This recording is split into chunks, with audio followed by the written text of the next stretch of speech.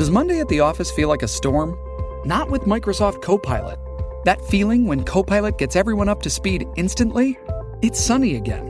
When Copilot simplifies complex data so your teams can act, that sun's shining on a beach. And when Copilot uncovers hidden insights, you're on that beach with your people, and you find buried treasure. That's Microsoft Copilot. Learn more at Microsoft.com/AI for all.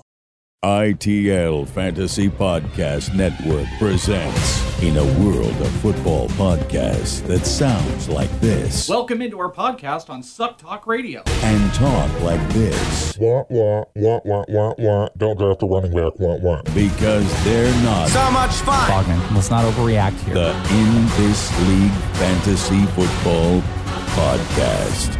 Featuring Bogman. Then he came in and he just went ham. Oh, God. Yummy and panties. Like, those are words like men should not say. And the Welsh. Well, Brodels is... Did you just bro another player? You say Brodels instead of Bortles? I totally called them bro. Are you broing all of these guys? Playing on iTunes, Stitcher, SoundCloud, and TuneIn. Burn it to the ground! Coming to your ears. Now. You're listening to an episode every single day, albeit a little bit later at night, but who's complaining? It's Bogman, it's Welsh, it's In This League, and today on the episode, the most important one we could possibly do, as far as ranks go, the running back ranks. Bogman and I have got each of our ranks pitted up against each other with ECR. We're going to be going through giving you tiers, essentially in 12-player increments of 48 and up. We'll talk through some of them. We'll give you some other names. It's going to be built around strategy, players that we want to make sure that we're getting, players that we might be completely out on and didn't even realize when you consider versus ADP and ECR. All of that coming up here as we do some ranks here on In This League. Bogman, how many teams this year will be zero running back strategy Bogman teams? None. Zero. I'll have zero shares of zero shares. RB shares. So that's never going to be me ever. I tried it before. Didn't work out at all. Crashed and burned. It'd be like saying, hey, Bogman, we're mid-flight, but you take over and land this plane. That's what it felt like. So no thank you ever again. And I honestly feel, Welsh, that this year the running backs are deeper than they have been in like 5 or 6 years. I think there's a lot to pick from.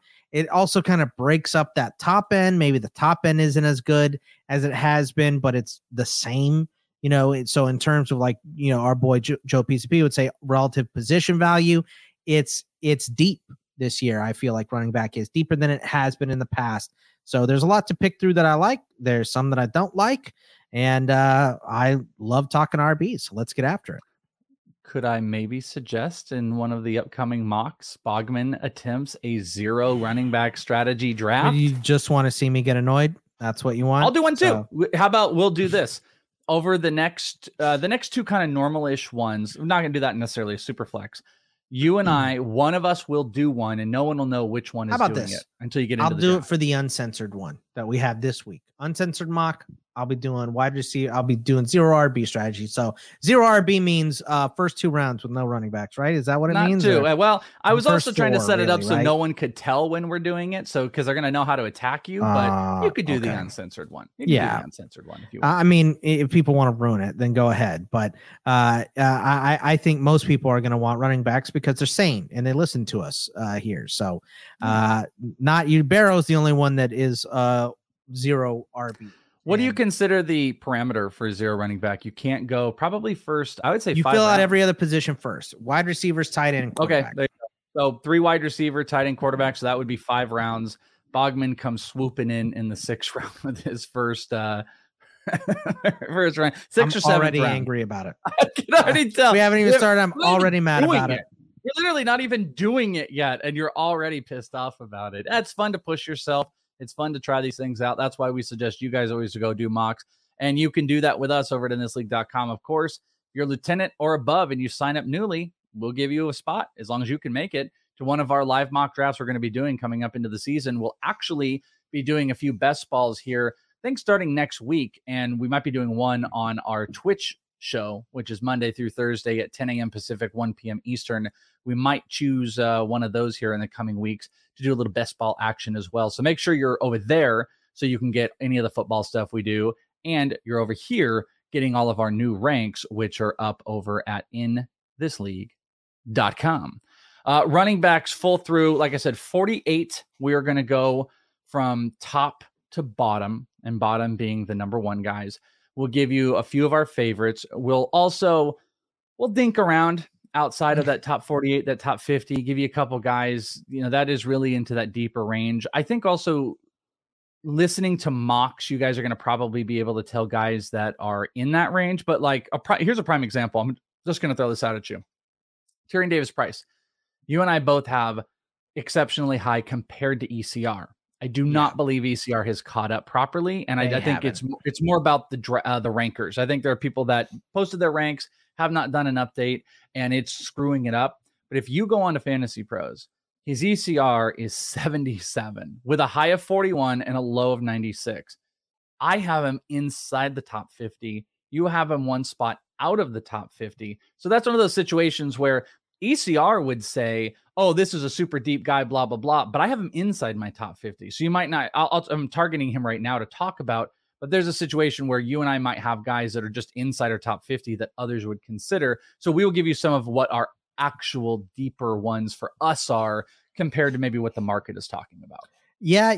I don't really understand it because I'm looking at PPR ranks. It looks like there's a ton, over 100 rankers right now. I thought, okay, maybe let's give these people the weekend, right? Let's give them the weekend to see how they are. Nope, no change. He's still at 77. I did that too. We're just going to be higher. I had the Fantasy Pros up and I had it on standard, and then I scrolled down. You have it on our sheet, and I went to confirm. 100% right. 77. I mean, you have Trey Sermon ahead of him. You have Zach Moss ahead of him right now. No, you have Chuba Hubbard. No. You have a running. There's so many running backs that are sharing situations, but this is an actual spot where 2 running backs can eat healthy in a San Francisco. 3, as a matter of fact, can. And you're talking about an incredibly talented. I told you when I was doing, we won't talk about him now when we get into the episode proper, but I told you I was going through watching a whole bunch of rookie film, especially on running backs. And I was incredibly impressed with Tyrion Davis-Price just when I rewatched it, and I went back to back to back, having more context. I think that's something a lot of people might not do. In Bugs, you tell me. I know you are very apt to go and watch. You watch the games, you watch the video before draft comes. But do you think a ton of people are going after the fact and watching a lot of the video? Because that's what I did, knowing the destination. I think that's what most people do. Okay. I feel like people do it right before the draft. But I think, I think most people, because you watched a bunch of stuff before the draft too. TDP wasn't high on anyone's list. He wasn't high on my list at all, mainly because he didn't wrangle that job away at LSU. But, you forget, and I did this too. He was competing with 5 stars at LSU, so he wasn't getting the full run there. James Cook didn't get the full run at Georgia, and we give him the benefit of the doubt. Zamir White as well. So what's the difference with TDP? So it's just their offense hasn't been good since Joe Burrow left, and he was okay. But watching his film individually after the draft, I did more legwork on him, obviously, after being drafted in the 3rd round. I questioned the pick when it happened. Now I kind of get it. And, Trey Sermon ahead of him is just eye rolling. No way. Jeff Wilson, maybe there's they do like I'll him. Hear the argument about Jeff Wilson. I'll listen to it. I won't listen to the argument about Trey Sermon. The thing that Jeff Wilson has is he can play kind of a 3rd down back because he can catch. I don't know if Davis Price is really going to play any of that role. And, one of the things I've talked to you offline a whole lot about is how much I love Eli Mitchell. And it wasn't a huge amount. They got a 95% catch rate. I mean, you throw him the ball, he's going to do something with it. Now, they threw it to him more than 1.5 yards behind the line of scrimmage every single time. So this isn't like, there's some ADOT out there, and he's really stretching the field or anything. This is a screen pass guy, but you could do more of that. But I guess what I was saying is like when I have like real time past the draft and you really look at team structure and we all know like, okay, this is what these teams look like, free agents. And I sat back And I'm like, okay, I know draft values. I know these guys. I know there's Brees. We know and I went back and I was just watching, and Davis Price really stood out to me. Really, really stood out as a talent. I think Eli Mitchell's a talent, and you put both of those guys into an offense that runs a whole bunch, we should value up. It actually kind of comes back to our conversation we had with Derek Brown. And Derek Brown was talking about, it's a little bit more than I would approach it, but talking about the idea of vaulting players up that you should be paying attention to, regardless of maybe even crazy need. Like at the end of the day, your draft can all come together, but there are players you want to push up from a talent perspective over just like, well, I'm kind of low at running back. Let me make sure I get a guy that can get some carries. I'll take Damian Williams. No, take huge upside. And Davis Price has that. So just kind of getting people in the right mindset when we start talking about the top 48 and up, we might have players that we're relatively high on more than anybody else. As a matter of fact, I'm going to break it to you in this coming conversation. Bogman has a running back that he is higher than anybody in the world. And you are going to get that here in just a couple minutes. As a matter of fact, let's go do it. Friends, we do want to tell you in this league, .fans. Ooh, I tricked you. You thought I was going to go to the Patreon. I already did that. In this league, .fans, you can go and pick up some ITL merch, and we would love for you to do it. Bogman is sporting the In This League Fantasy Baseball podcast, full podcast artwork t-shirt with looks glorious on him, by the way. Just want to point that out. We have the football. We've got just the sign logo, and we've got some of our crazy cast of character type of stuff. The Boggs Jr., My Prospects Assemble for Prospect 1, and a whole bunch more shirts, hoodies, mugs, there's stickers, and there will be more in the future. There's some things that have been coming from our Twitch live show that are going to be making it in. Maybe a little Magic 8 Boggs. There's got to be a sticker, I think. There's going to be some stuff that'll be in there. So if you want to support your boys in a fashionable way, go to inthisleague.fans, pick up some merch, and tweet us too. Let us talk about how beautiful you look and how magnificent and how much that shirt makes you look thinner and more handsome, and how that sticker in the background really makes your eyes pop. And maybe that mug really shows the definition in your arms that ladies and fellas might like as well. And all natural insect repellents, if you listen to our most recent secret show. So that's also nice. Organic. We've always been organic and free range. Fair trade. Yeah. Yep. Well, we're not held down by any big I don't know corporate what any standards. Of this means, but we are a free range podcast. Fair and trade. We're going to go talk about running back ranks. We'll do it right after this. If you're a woman over 40 dealing with hot flashes, insomnia, brain fog, moodiness, or weight gain, you don't have to accept it as just another part of aging. The experts at MIDI Health know all these symptoms can be connected to the hormonal changes of menopause. And MIDI can help with safe, effective, FDA-approved solutions covered by insurance. 91% of MIDI patients get relief from symptoms within just 2 months. Book your virtual visit today at joinmidi.com. Hello, it is Ryan, and I was on a flight the other day playing one of my favorite social spin slot games on ChumbaCasino.com. I looked over at the person sitting next to me, and you know what they were doing? They were also playing Chumba Casino. Coincidence? I think not. Everybody's loving having fun with it. Chumba Casino is home to hundreds of casino-style games that you can play for free anytime, anywhere, even at 30,000 feet. So sign up now at ChumbaCasino.com to claim your free welcome bonus. That's ChumbaCasino.com and live the Chumba life. No purchase necessary. VGW. Void where prohibited by law. See terms and conditions. 18+. I swear to God, I'll pistol whip the next guy that says... In This League. Hey, Farva, what's the name of that restaurant you like with all the mozzarella sticks? In This League. Lots of running backs, and we are going to be talking about your RB1s, your 2s, your flex, and some of your benches. 48 up is where it's going to get our big focus. And, to be fair, that is literally RB1, 2, flex, and a bench running back in a standard 12-team league. You go a little bit deeper, maybe you're starting to get into your flex or something like that. Teams are going to hoard running backs. I am not against taking 3 or 4 straight running backs in certain scenarios. Flex leagues would probably change the value. You guys saw in the dual flex mock draft that we did, I went 4 straight running backs. So that's going to change the pool. So understanding is the most important thing. InThisLeague.com has got our ranks. If you guys want to follow along, you can see both of ours. But Boggs, before we get to 48, listed on here, we actually put 65 backs. I think there's even more outside of your top 48. If I want to make it cleaner, outside of the top 50 running backs. Give me a couple guys. I see a situation in a couple spots here. I'm going to be honest with you, where there's a couple talented players that I think are under players that are not that sexy. And I also see a couple popular names very far down here. So give me the scoop on your post 48 running backs. Yeah. So like I said, I think it's deeper than it ever has been, at least in the last like 5 or 6 years at running back. So there's some good players down here. This range of 49 to 60s where I have our boy TDP, who we just talked about. A lot of people are in on Ramondre Stevenson. I'm not. He's down here to me. My whole thing with that is like Damian Harris didn't do anything to lose a job last year. Like Ramondre Stevenson is fine. And if you put them in terms of talent, they're probably close to the same. Stevenson might be a better all-around running back. Stevenson's the one that really jumps out to me. But here's the thing. Stevenson has been hurt before in the past at Oklahoma. He got in the doghouse a lot there too. They just really didn't like him. So, whatever, that's gone. That's in the past. It's just something that is a knock against him for me.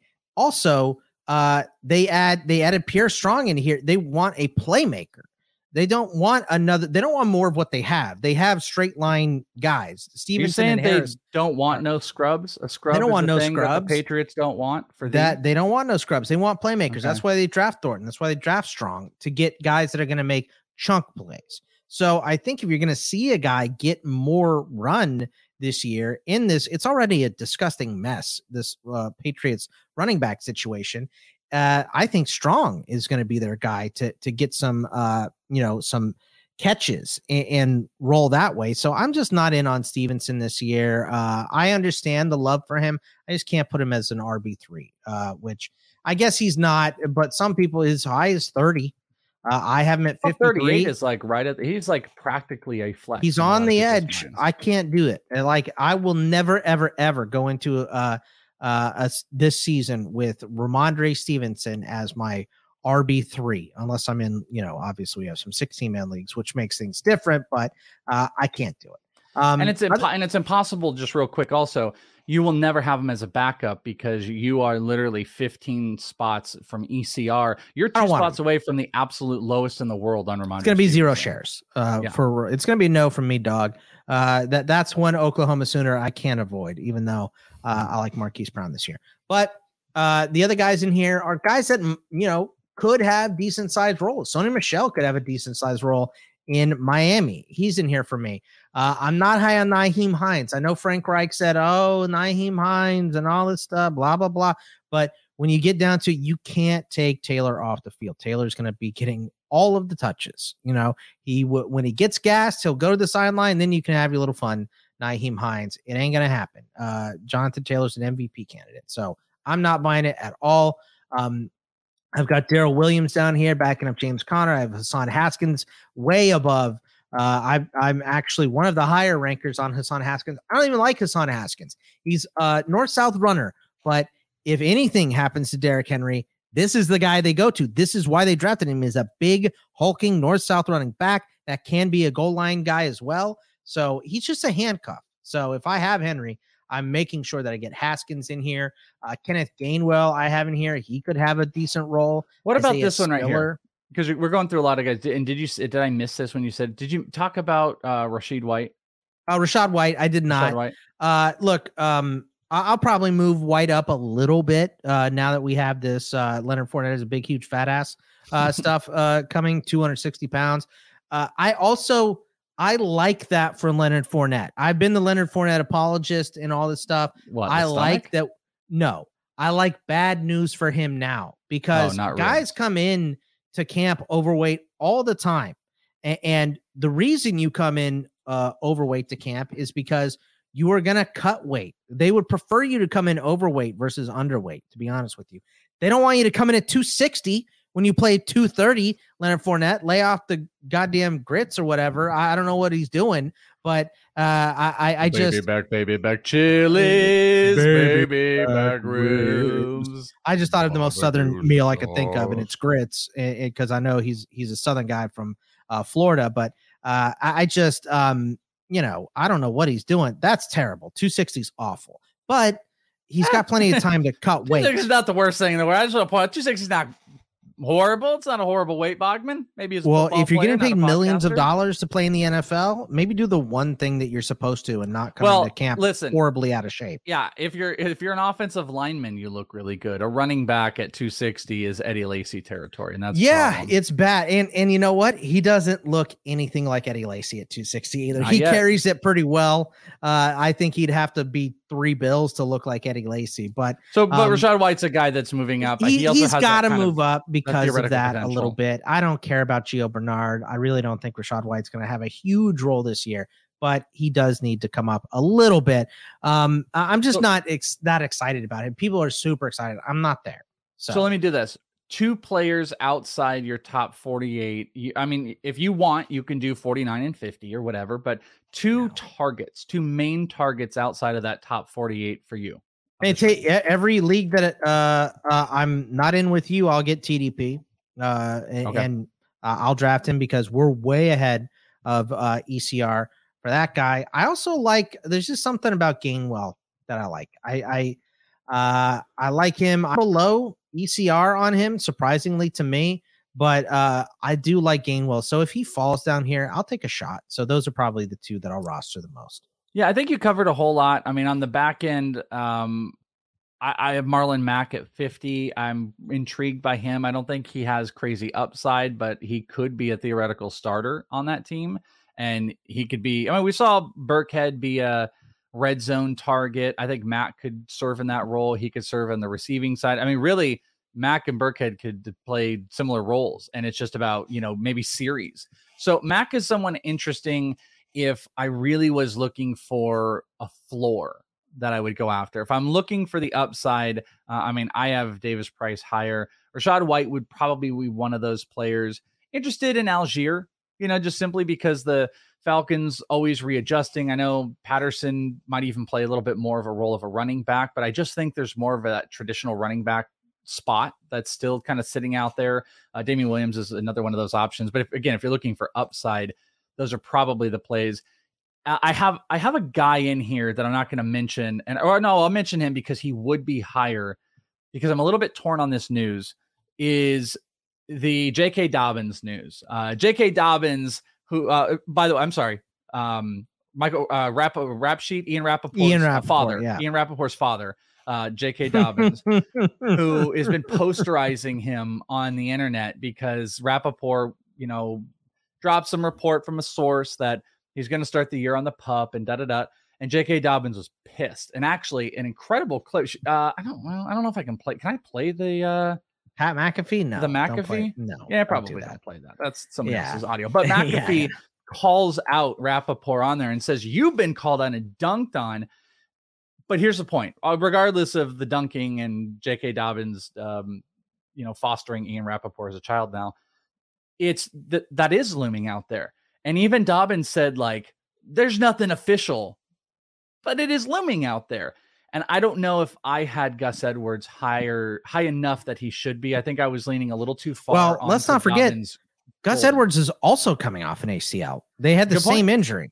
So Dobbins happened before the year. Gus Edwards happened a little bit after that. So, but I want to move him up is all I'm saying. It's I would move him up a couple. I don't have him crazy low. You have him 9 spots higher than me. Yeah. I would have him in my 48. And if you guys are in this league and you're checking out the ranks on the Patreon, he is a little bit higher because I would say he's a target. My targets, though, I think I would go Marlon Mack, Mark Ingram for just kind of boring. If I want to be super boring, if I'm looking for upside, probably Rachaad White and Tyler Algier outside of my top 48. I think that's probably my general range, which takes us to the top 48. Bogman, you want to go, what do you got? 48 to 37.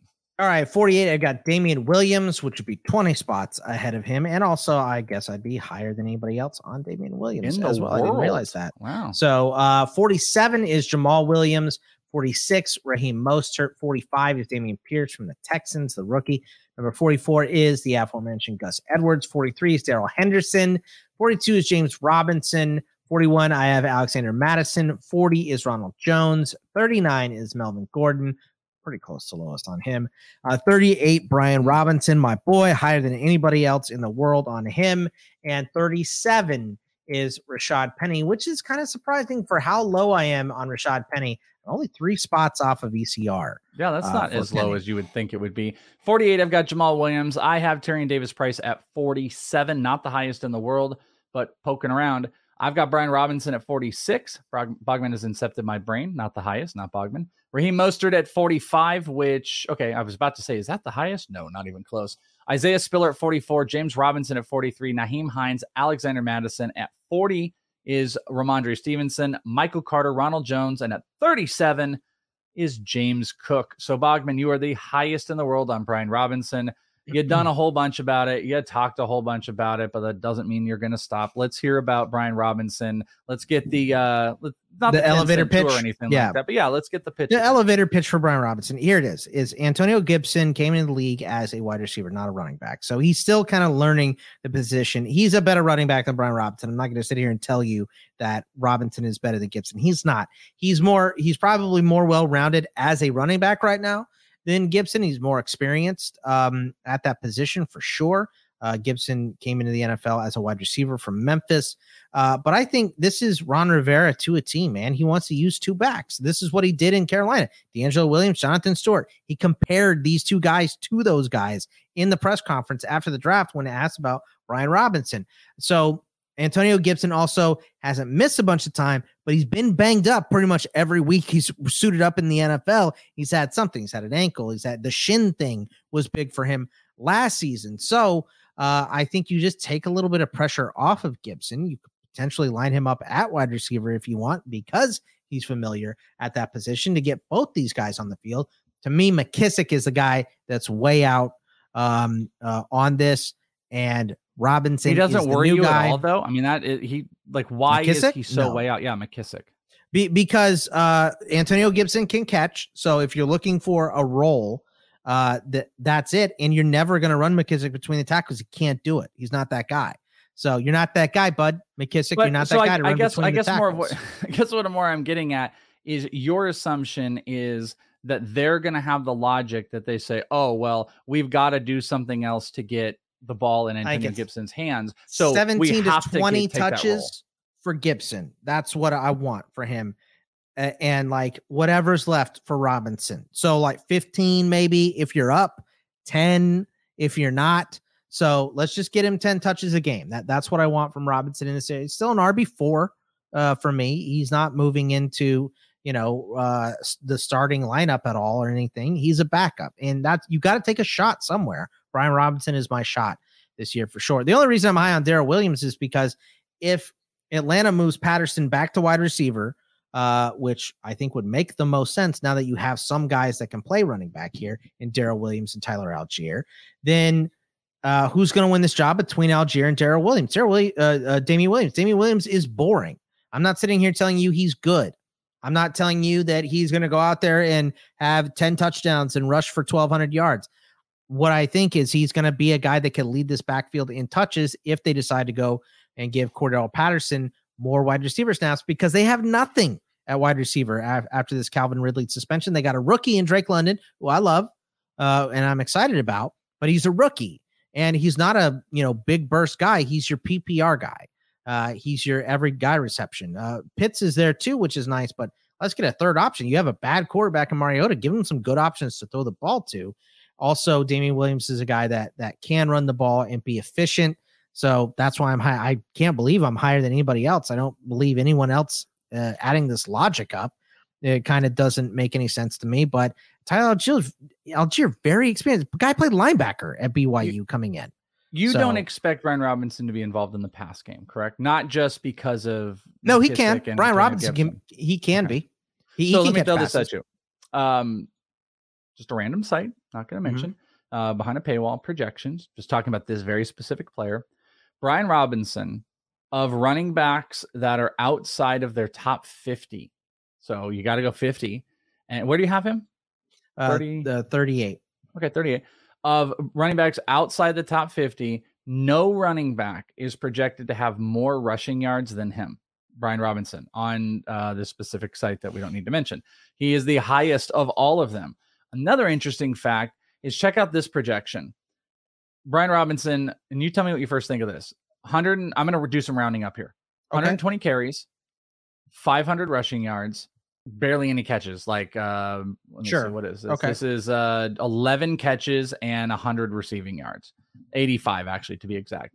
That's the roundup of him. So just under 600 total yards with 120 rushes, 11 catches, and it looks like just about 5 touchdowns. Those are his projections. Well, this is interesting, Boggs. Devin Singletary on said same site, 540 rushing yards on 121 carries, 116 receiving yards on 16 catches, and only 4 touchdowns. They're within 2 points projected.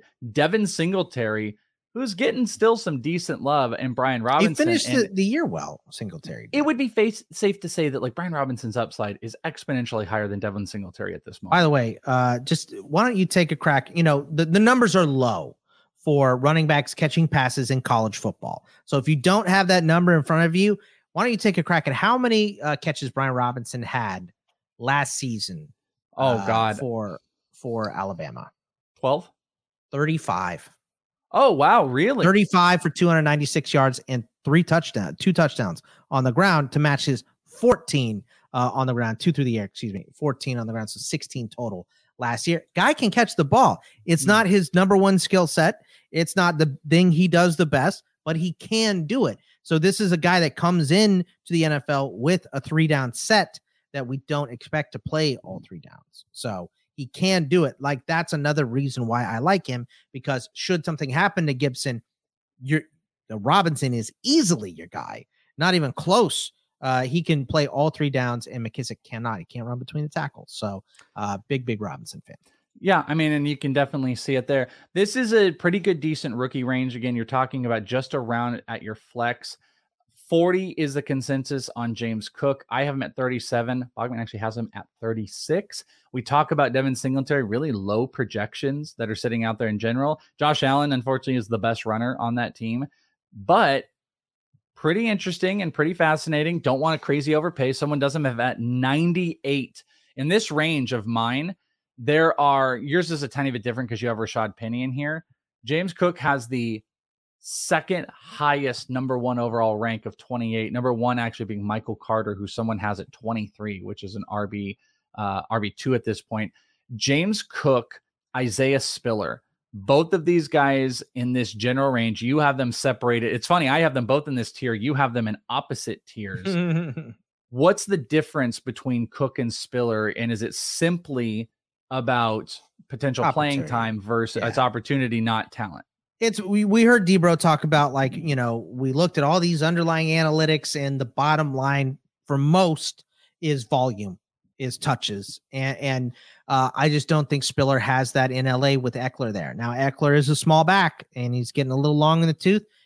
He could get hurt, and then Spiller would be next man up. And Spiller, another guy, a lot like Brian Robinson, that comes in and has a 3-down set. He runs routes very well. He can pass block. He can catch. He's not very fast, but, you know, you take everything else, and he's a pretty damn good back.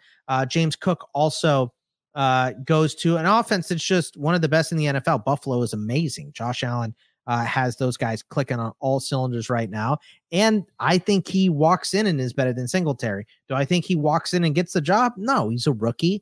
You know, he didn't get a ton of touches at Georgia. He got a decent amount of touches, but Zamir White was a between the tackles guy, and he was the receiver. I just think that Cook comes in, and between the tackles, he's already better than Singletary. He has way more burst. May not be as smart and well-rounded as Singletary, but he is on his way to getting there and learning.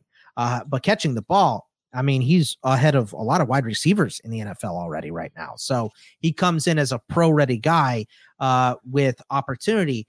Spiller also pro-ready, but there's not as much opportunity. Opportunity is a whole lot less. Yeah. In this general range, I still think Raheem Mostert has got some solid value. McDaniel's going to come in, knows him. He knows the offense. I think it's a piece that they can trust. He's going to get some run in what type of McDaniel offense he likes to go with anyways. I think the upside isn't as big as you want, especially when you're in the same tier of guys like Cook and Spiller and Brian Robinson and Tyrion Davis-Price. But he's a guy that I think can really be a good complementary back. And I think Nyheim Hines fills that role as well Obviously, he's not going to get a whole bunch of running, but he is what your brain processes J.D. McKissic to be. Hines is a guy that is going to play third downs. They may want to get Taylor off the field a little bit more, and he's going to get check down stuff. Hines can run between the tackles. No, I know he can. I'm just saying they're not going to let him. Not with Taylor there. That's my whole thing. There is opportunity for Nyheim Hines.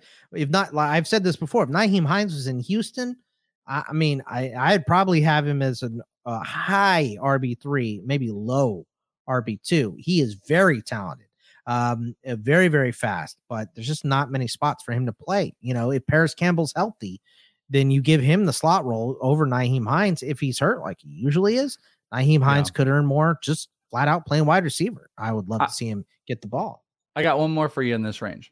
Okay. We got to talk about it because you are, like, as you mentioned, you are almost you're getting close to the lowest in the world, who is 40 at Melvin Gordon. You are 39. I want you to check this out. On this site, I respect them, so I like to cite them. I don't like to give away all the things. Check out this projection. This is just an interesting comp.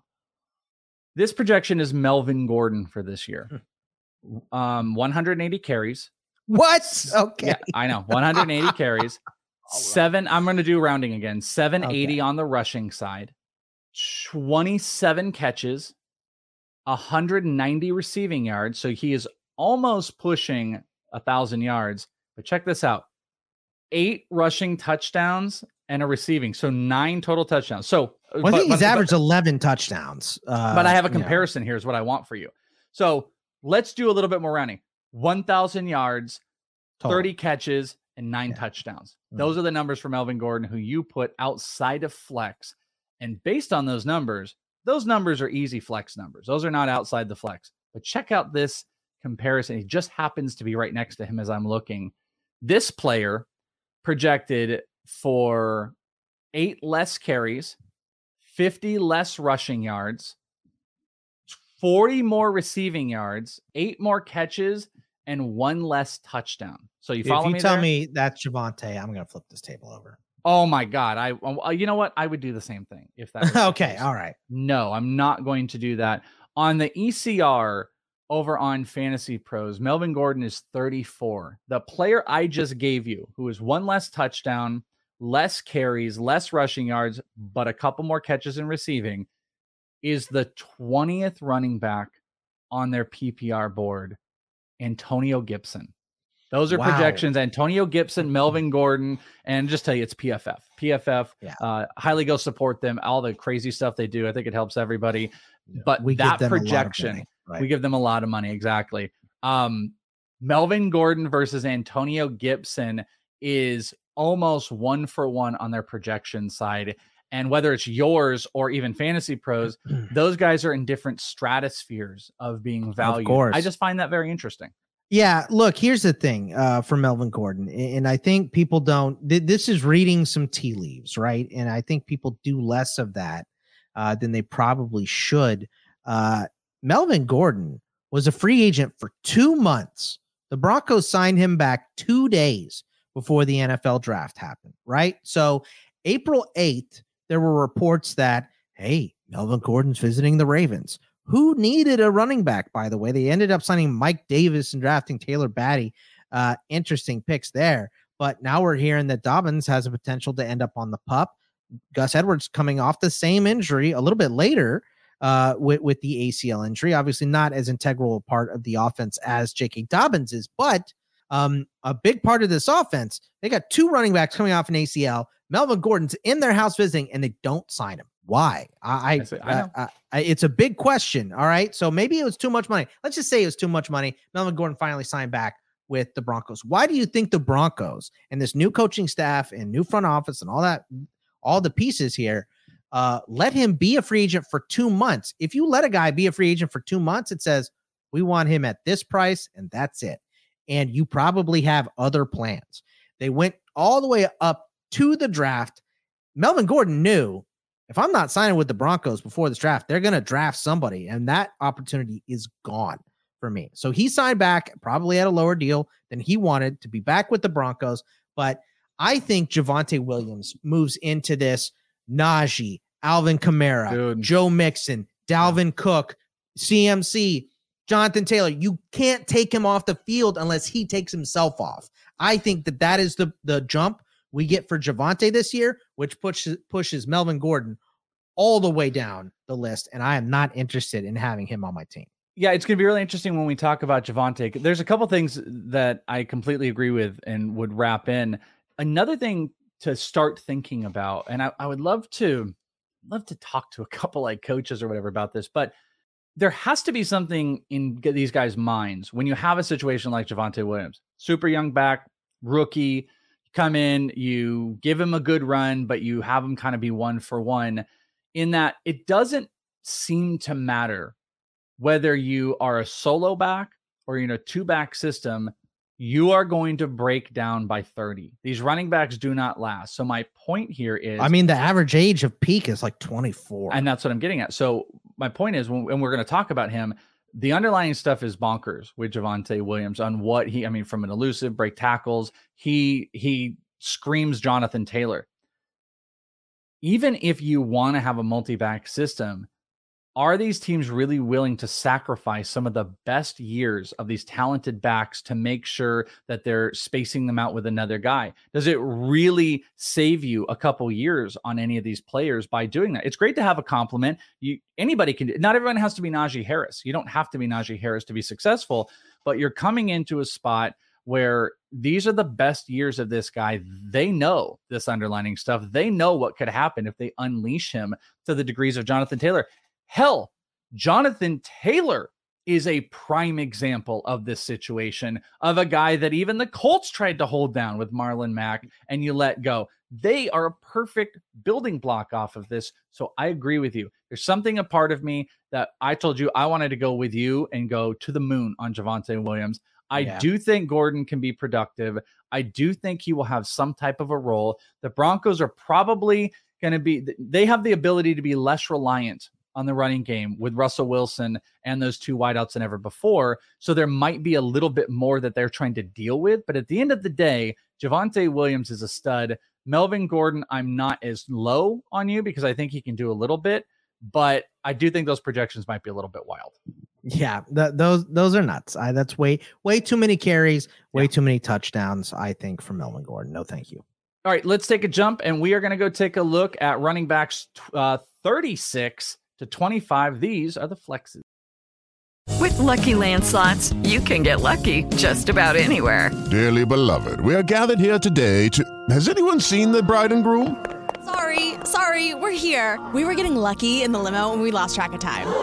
No, Lucky Land Casino, with cash prizes that add up quicker than a guest registry. In that case, I pronounce you lucky. Play for free at LuckyLandSlots.com. Daily bonuses are waiting. No purchase necessary. Void where prohibited by law. 18+. Terms and conditions apply. See website for details. Hello, it is Ryan, and I was on a flight the other day playing one of my favorite social spin slot games on ChumbaCasino.com. I looked over at the person sitting next to me, and you know what they were doing? They were also playing Chumba Casino. Coincidence? I think not. Everybody's loving having fun with it. Chumba Casino is home to hundreds of casino-style games that you can play for free anytime, anywhere, even at 30,000 feet. So sign up now at ChumbaCasino.com to claim your free welcome bonus. That's ChumbaCasino.com and live the Chumba life. No purchase necessary. VGW. Void where prohibited by law. See terms and conditions. 18+. All right, fellas, here's how it works. $15 for it. In this league. What's this? In this league. If you have to ask, big man, you can't afford it. That's what I like. Bogman at 36, I have got Devin Singletary, the very bottom guy of my flex. Chase Edmonds is 35. Melvin Gordon, one spot lower than ECR, quite a bit higher than Bogman's at 34. Kareem Hunt, 33. Rashad Penny at 32. Tony Pollard, Miles Sanders, Kenneth Walker at 29. Clyde Edwards-Helaire, Cordero Patterson, A.J. Dillon, and Damian Harris at 25. For me, I've got James Cook at 36, Tony Pollard at 35.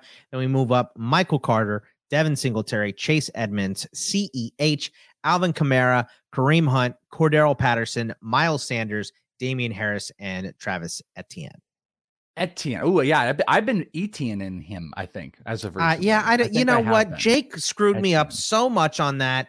Etienne, I don't know what the hell his name is. Travis. I got Travis E. I got him at 25. So okay, that's let's where we talk go. about this. I think this is a really, really important one. You briefly went over him just a tiny bit because I think you have him at 37. I've got him a bit higher. You and I talked off air about Rashad Penny. Now, it is very popular with people we like. I've seen to crap on Rashad Penny.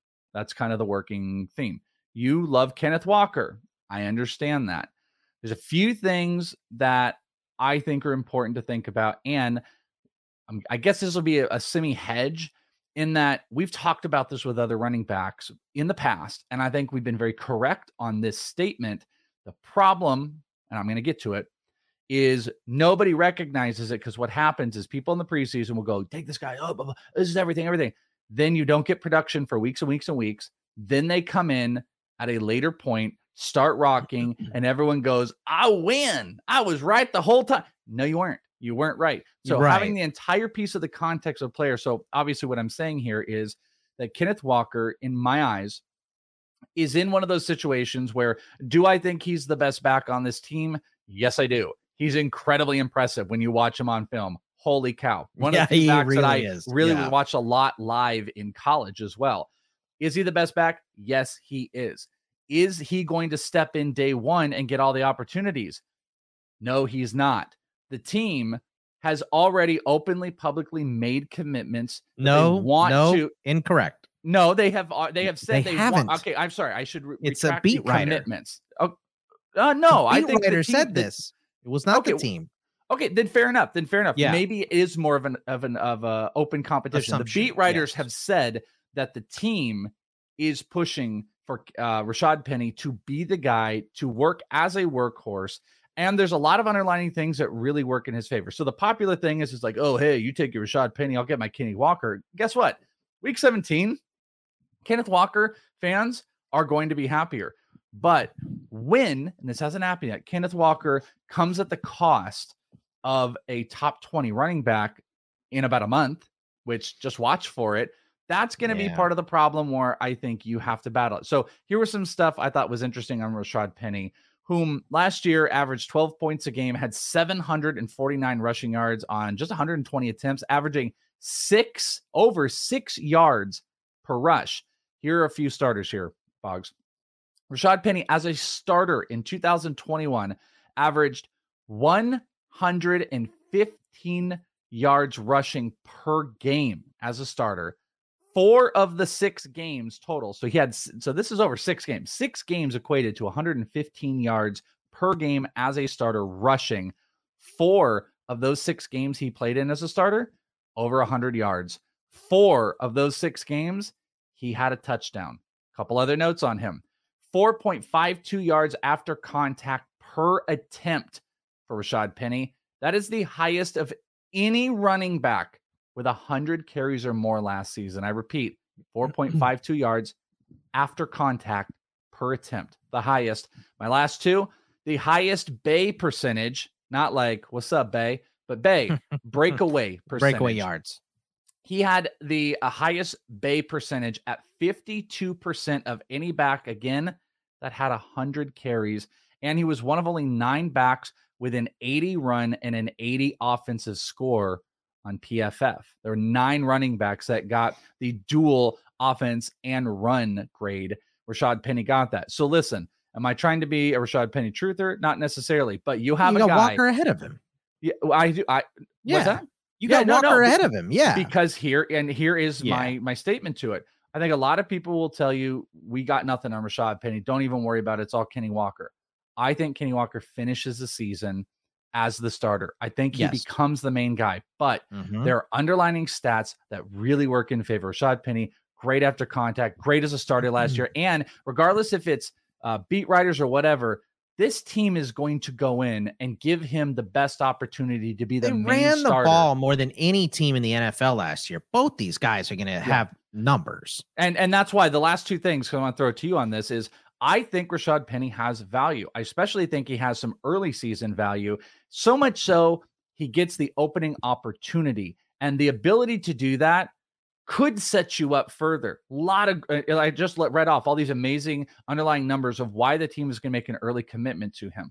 But Kenneth Walker's there. I think he's more talented. And Rashad Penny is always going to have the injury bug chasing him. So that's why I'm not Penny top 20. I think he will get early opportunities. That's why I don't think Kenneth Walker is going to come out the gates, be a workhorse, and be a guy that's treated as a top 24 overall back. But if you care about the upside, then that's the play for you. If you're not worried about those first couple of weeks, great. If I can get Walker as a flex or a 4, I think it is the smartest thing you could possibly do, because I think the back half of the year will pay off. But there's some inherent risk when you pay the price, and everyone is so dismissive of Rashad Penny, and I think it's just a little too premature. So, look, I think you're absolutely right in your thought process. You know, Penny is going to get the first look at this job, and Walker will come in later. Walker is the better back, and look, Rashad Penny is a good back. I'm not sitting here trying to tell anyone that Walker is so much better than Penny. I do think he's better. And I think he has way more upside than Penny. Agreed. Here's the issue that I have with Rashad Penny. Even though all the underlying stats were great last year. First of all, number one, this report was from Seattle Times' Bob Condata, who covers the Seahawks. He's local, we've also heard from Brady Henderson, who covers the Seahawks for ESPN, that Rashad Penny is in the driver's seat to be the primary back. I understand that. Now, the most recent report that we got was Bob Condata said that he projects him to handle 20 carries per game. Yeah. That is not the team. That is Bob Condata saying, this is how I see this going. Look, he's got his opinions. I respect that. He knows the team better than us. He covers them on a daily basis. So, and it's hard for any of us to make these type of decisions when we don't see the guys in camp and we don't see them out there. Sure, that's part of the thing. But I think what the logic speaks to, and football, fantasy football. Well, real quick, let me finish this point. I did. Yeah. Let me finish this point real quick. I respect Bob Condata and what he says. If Rashad Penny takes 20 carries per game, he'll have a career high in carries week 6. 119 is the most carries he's ever had. He's had 20 carries in a game 2 times in his NFL career. He's drafted in 2017 or 2018. I can't remember. He's been in the NFL for a while. He's carried the rock 20 times in a game twice. They were week 17 and 18 last year. Those were the first 2 times that he's ever done it. Kenneth Walker is a machine that gets better as the game goes on. So there's a couple things here. Number one, you have Drew Lock at the helm or Geno Smith, whoever wins out this job, right? It's going to be bad. If you're Seattle, you want to run the ball. Seattle also last season, 33 minutes per game. They're on defense, which was by 2 minutes, almost 2 minutes last season. So you want to keep their defense sucks. You want to keep that crappy defense on the sideline and gassed up.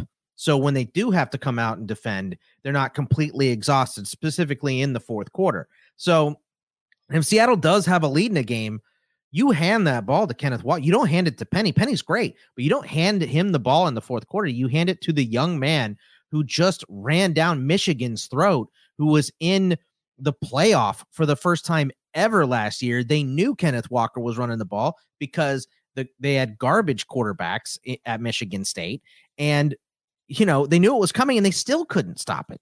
That is what Kenneth Walker is. He's a home run hitter, specifically at the end of the game. So if we're given, if there's 30 rush attempts in a game, I do not expect it even beginning to be 20 and 10.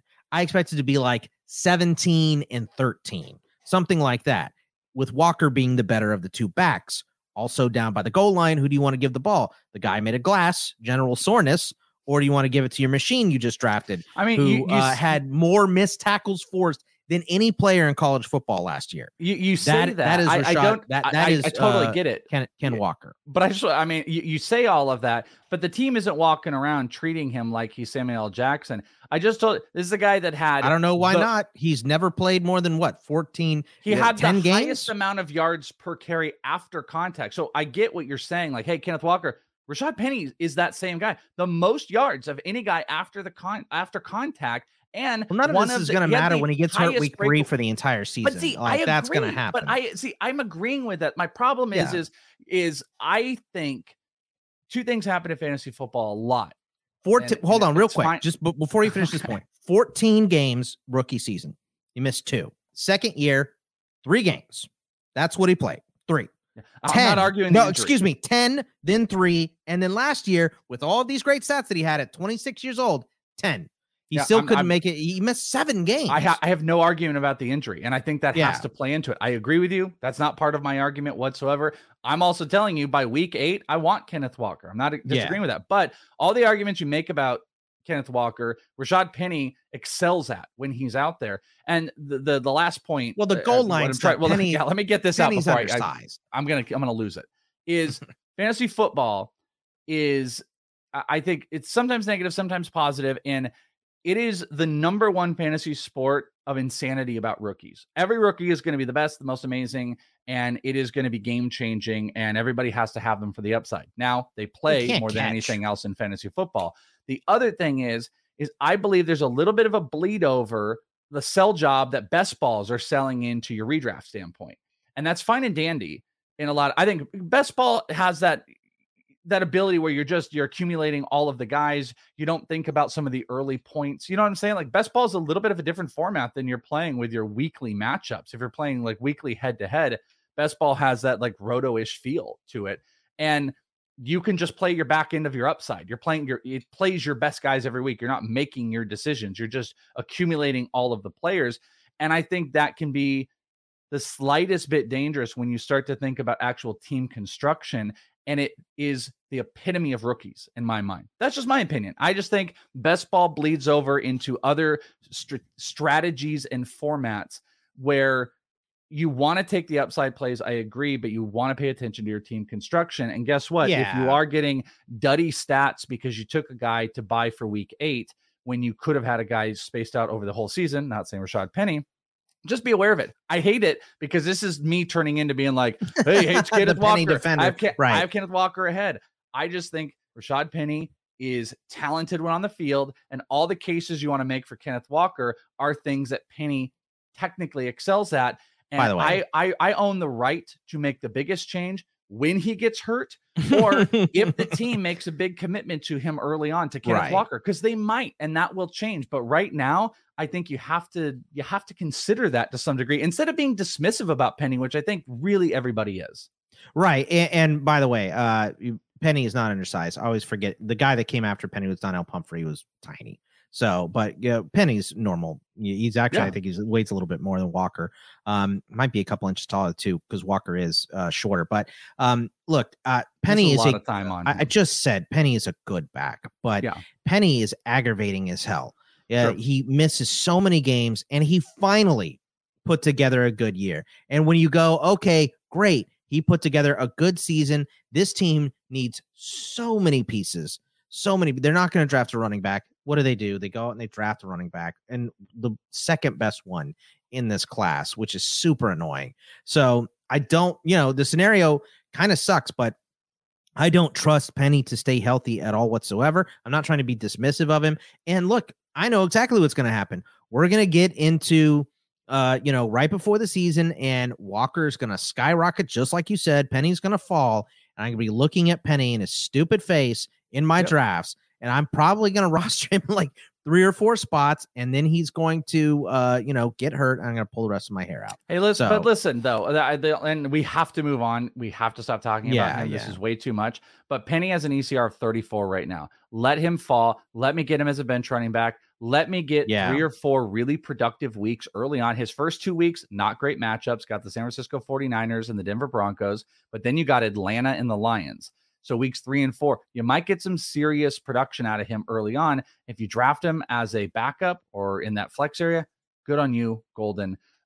These are some serious names in here. Who else do you want to cover? We obviously can't go into great detail. I think Singletary and Cook kind of have a similar debate here between, like Walker and Penny have, and we both have Singletary in this area. I have Cook at the bottom of it too.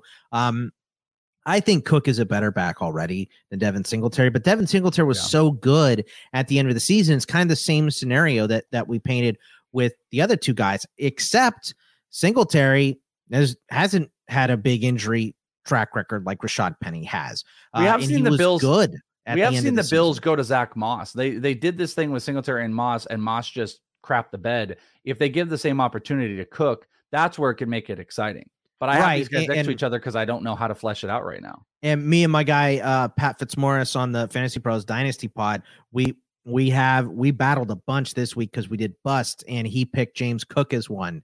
And I'm just I'm just not having it. Like I think James Cook is better than Singletary already. Singletary is a jag. I like him, and he's playing in a good offense behind a good offensive line, but he's just a guy. So he can do it. He's good enough. I would say he's NFL average, which is a very good player. But I think James Cook is well above average. He's undersized, so they probably don't want to give him a ton of touches, especially at the beginning of the season, knowing he's a rookie and the rigors of the NFL season and all that good stuff. But I think by the end of the season, he's getting more he'll earn more touches than Singletary because he's just better. I think I will own more shares of Cook because, like you said, I think this is the exact same situation. Here's the difference. Singletary is not remotely as talented in what Penny can do. Sure. And James Cook, I think James Cook, his opportunity is even closer, better, and he comes at a much cheaper cost. His ECR is 40 right now. That is a bench running back. My number one bench running back, I want to be skyrocket upside, especially when I don't have to care about the person for 4, 5, 6 weeks unless there's a major injury. So if I have a guy like Cook at number 4 and I got 3 other backs, I'm happy. I'm a pig in slop. I am excited because guess what? I'm eating up all of those dumb weeks where he's learning the offense and the team trying to adjust to him on my bench, and then I can reap the rewards. My ultimate problem, unless the draft comes to me well, is having to eat those bad weeks early on when you don't have to, and having to justify the ultimate upside. You know, I mean, Kenneth Walker's got a really tough division, defensively, that he's going to be playing in teams like the Niners and stuff like that. I love the matchup of Cook. I think he's a massive target. You have him at 36. I have him at 37. We're higher than consensus overall. Can I get your take on Kareem Hunt? I'm not a Kareem Hunt guy this year. I think I'm more out and out. Part of it is because of how in I am on Nick Chubb. We're both lower than consensus. He's at 28. I've got him at 33. You've got him just at 29.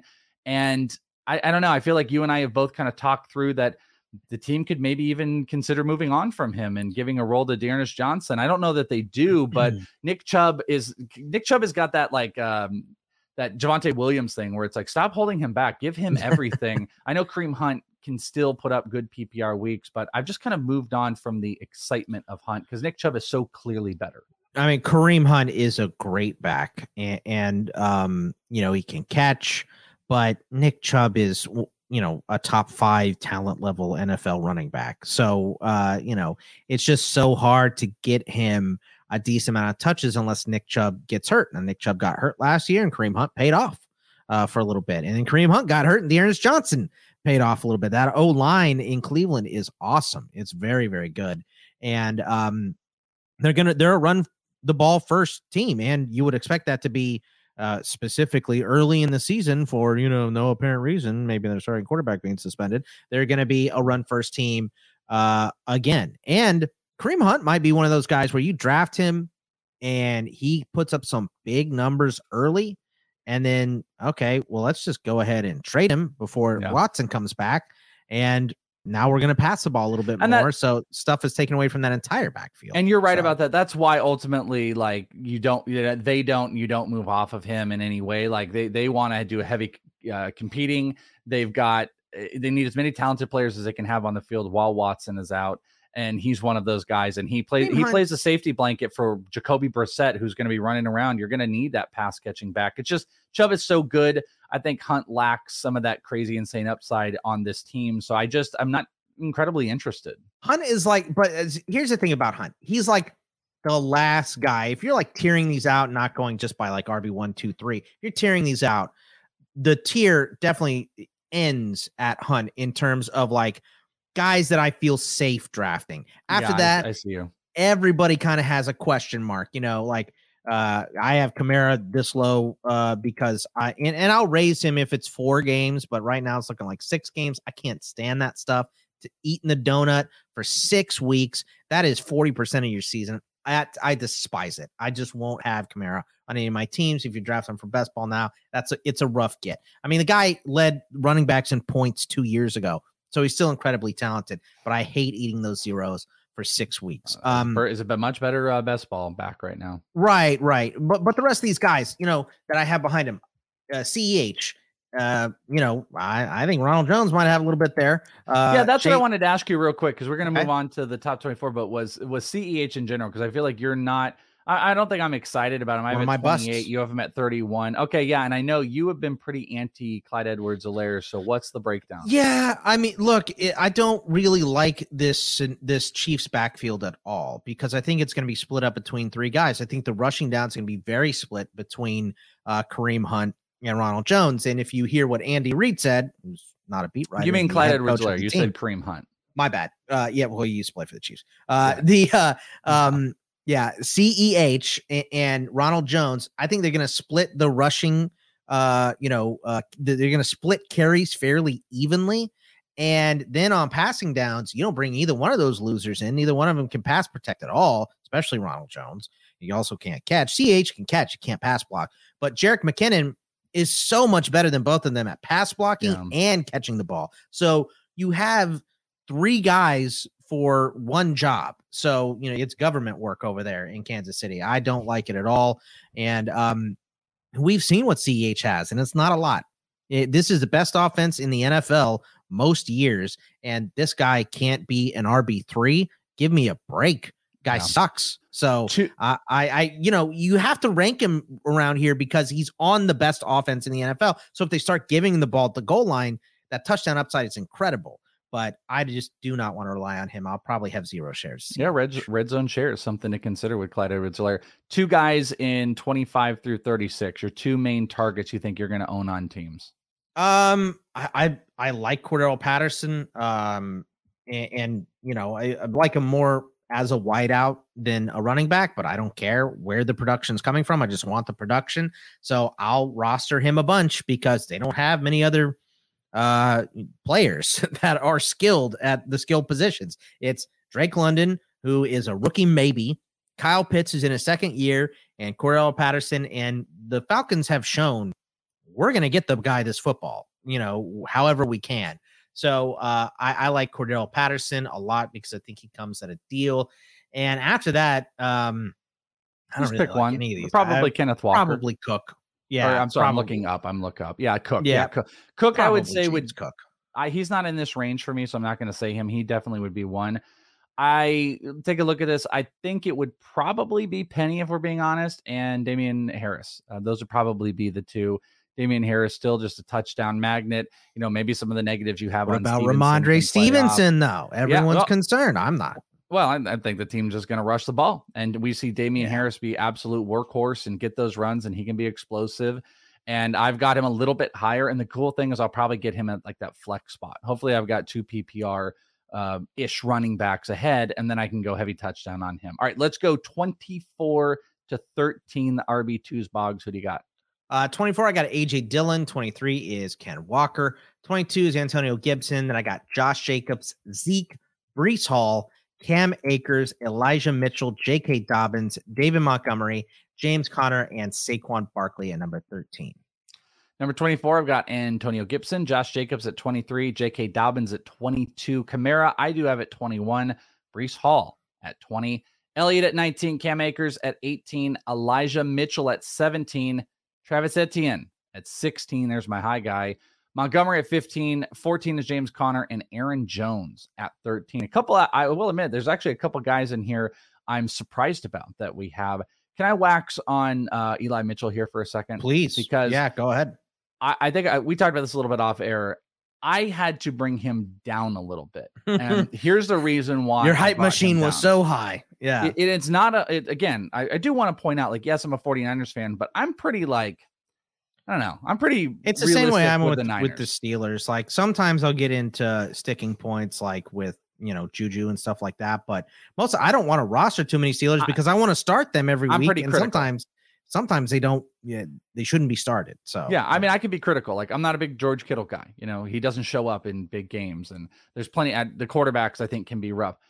Eli Mitchell is a very unique and special case. The reason I brought him back down for everybody to know is because of the injury proneness. That is the main reason. I think there's a lot of people out there that are just like, oh, they draft another running back. Oh, they draft a bunch of guys. You can't have one guy. I think Eli Mitchell had like 227 carry games this past year. He can be a workhorse in given, and he's put up some really unique stats. There was also some other theoretical places that maybe he can contribute in the offense. So here's a couple things I've got for you.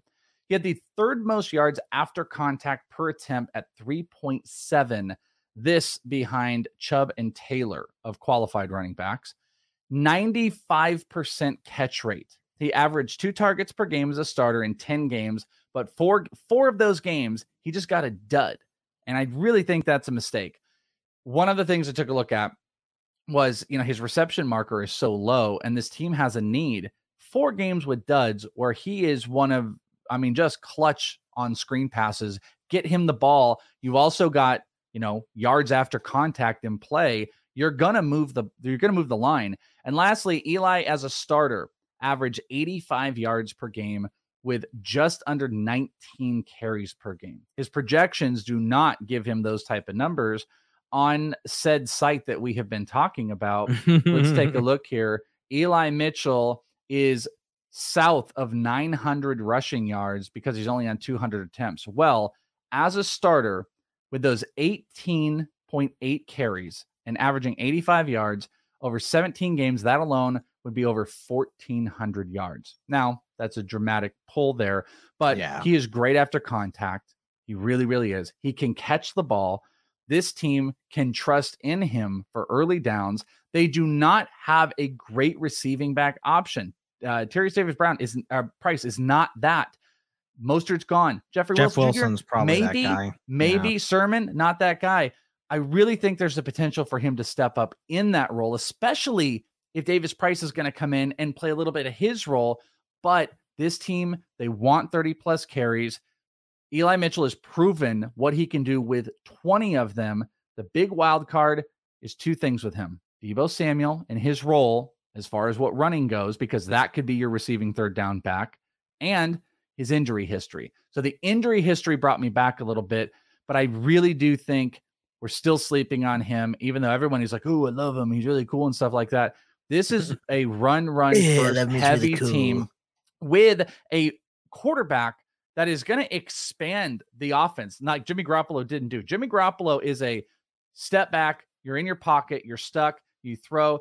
Well, just think about some RPOs, dude. Just think about some RPOs with Trey Lance. And that's what I'm talking about. Talk about a guy with a 90+% catch rate behind the line of scrimmage, and they want to move him around in the pocket. I really think he can catch more. They're going to still put back on him. I don't think he's going to have 1,400 yards, but I think he's going to clear 1,000. I think he's going to be a big touchdown option, and I think they will chill out on the Deebo Samuel as a running back, 8-9 carries a game, because they got another guy. Price will be cool, but Eli Mitchell is still where the cool kid should be. I've got him very aggressive. I will have probably lots of shares this year because it's not just about him being on a run-heavy team. He's an incredibly talented back who doesn't get, hit behind the line, makes plays happen, scores some touchdowns on a really good offense. I'm here for it. I'm here for Eli Mitchell. Mitchell's a great back. I would say. I'm shocked you were 17 with me, by the way. No, I mean, I like him, and I was high on him coming out of college, and I think I said, what did I say about Mitchell and Sermon? Welsh, the same thing I said about Aaron Jones and Jamal Williams. You said it last year. People were listening. You literally were like, hey, I like Trey Sermon and all, but you guys should watch out for Eli Mitchell. I think Eli Mitchell's guys, because I'm a Yankee. Guys should watch out for Mitchell. But look, Mitchell's more talented than Sermon. He just comes from a smaller school. He ran in a 3-back system at ULL. So I think he's proven in the NFL that he can't carry the whole load, which is why it's interesting that the Niners went out and spent a 3rd-round pick on Tyrion Davis Price, right? And I know a lot of people say, well, Jeff Wilson is still going to be the number 2. Maybe. Are we sure? Mm-hmm. Why do you spend a 3rd-round pick if you're so sure that Jeff Wilson is going to be that guy? Now, you spent a 3rd-round pick on Trey Sermon last year. It didn't work out. That could happen again with TDP, but I think he's going to get the opportunity, which is why we have him way higher than consensus, and we don't have Jeffrey Wilson on this list, and we do have TDP. So, it's also, there's a lot of, and I'll admit it, I think every analyst has it. What is the shiny new toy? What is behind door number 2? Sure. It could be a boat, like Peter Griffin. So, like you can have a boat, or you can have what's behind here. That could even be a boat. I think what you need to do with Mitchell is limit him to 15 touches a game. I think if you give him 15 touches, I disagree with that, but I think if you give him more than that, he's going to break down running. because he's proved that that he is. So maybe not. Maybe I'm incorrect about that. Maybe he can bulk up and play through the pain and all that stuff. But it's the same thing. That's why I don't like Antonio Gibson as much as most people do either, because, he played all the games last year, but how many games did he play with a shin injury that you were like, oh, he's questionable? And are they going to limit his touches and all that stuff matters? Eli did talk about this in the world of best shape of our lives. He did mention that he plans to play around 15 pounds heavier from a muscle perspective this year than he has in previous years to help kind of curb some of that. I think it's a 20 touch thing. I think it's somewhere between 16 and 20 carries. I think there's some catches that are going to be involved. He's projected in the 20s on catches. I think that could push up a tiny bit. And he's coming at a much cheaper. I have him very higher. I have a lot higher. I'm not speaking very well right now, but he's at 24. So the last running back of an RB2, and I've got him at 17. I will gladly get him. If I can get him at RB2 cost or right on that wheel, I think it's a great spot.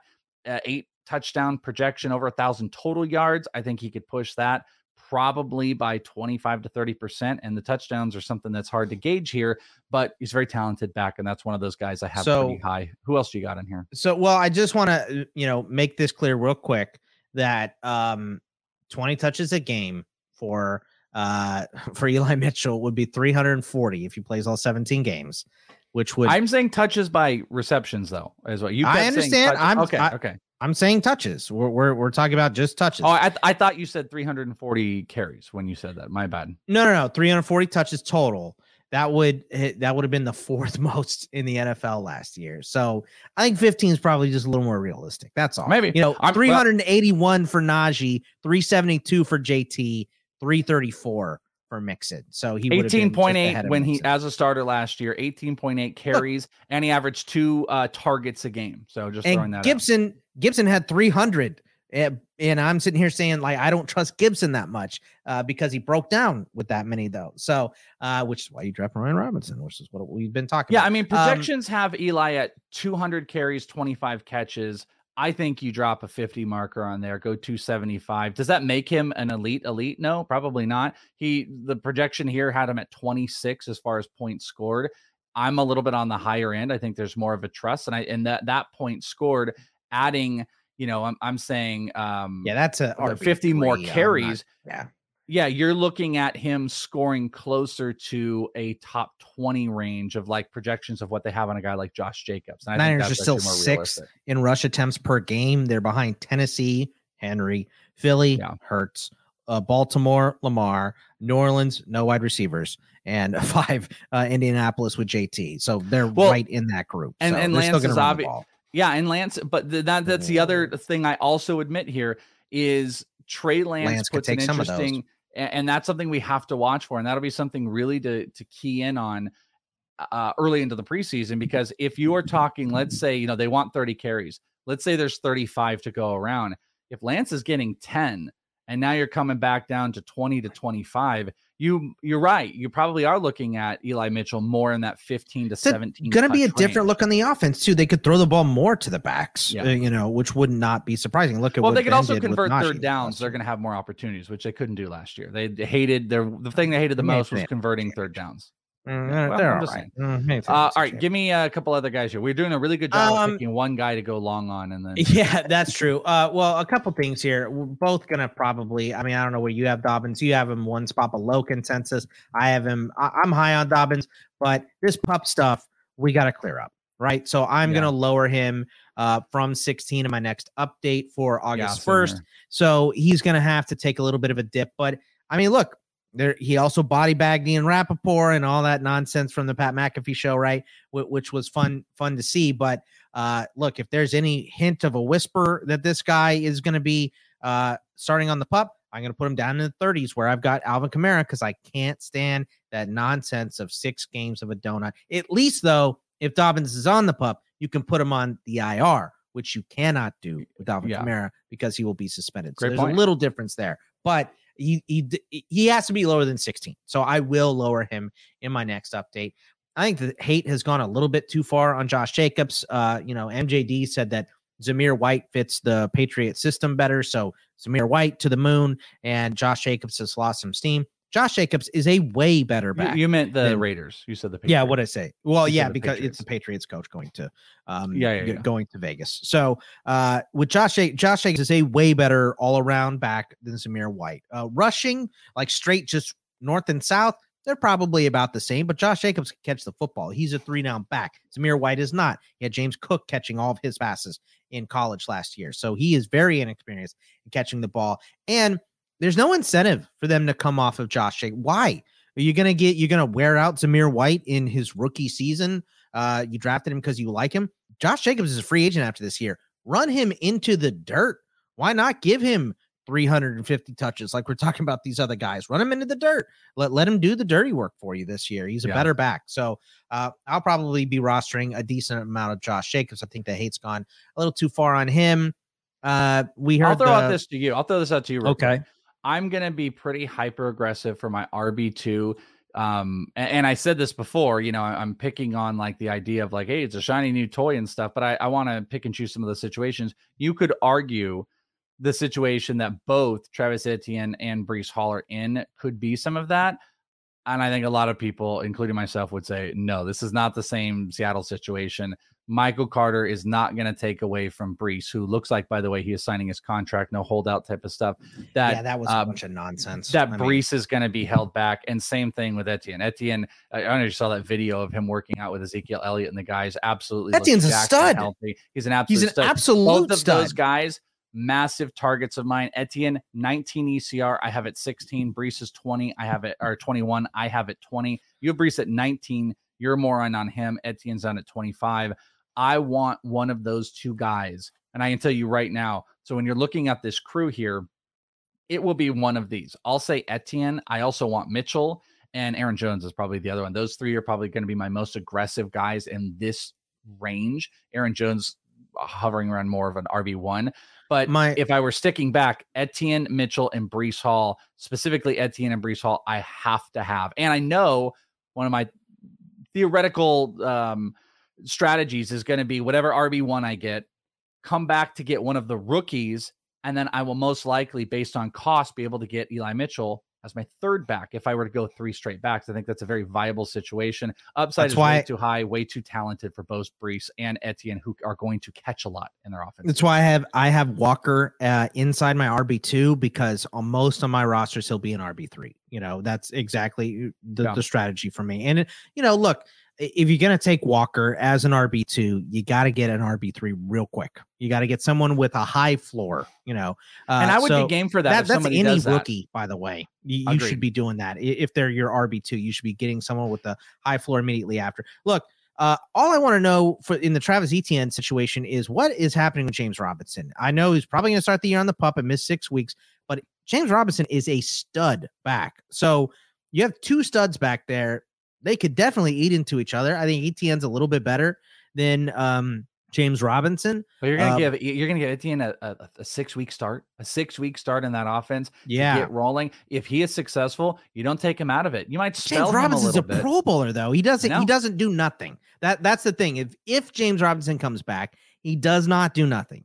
He gets 10 touches at least a game. This could go one of two ways. This could be a Chubb Hunt situation where I think there's a much more clearer guy, and then there's a sub player, and I think that's Etienne to James. Or this could go the route of Javonte Williams, Melvin Gordon from last year, where they're both, if one were the guy, they could be a top, 10 back, but they're both eating in a little bit, where they're probably both sub RB2s at the end of the day.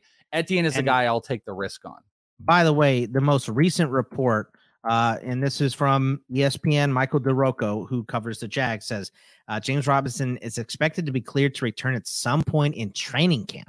So it's weird. We're not used to this yet, because Achilles injuries used to take a year and a half to recover from and be fully back. You could come back after a year, but you're not right until at least a year and a half coming back. We saw Deontay Foreman blew his ass out for the Texans and then looked like garbage for 2 years, could not run. And then you see him in Tennessee as a flyer after Henry gets hurt. You go, holy crap, who is this guy?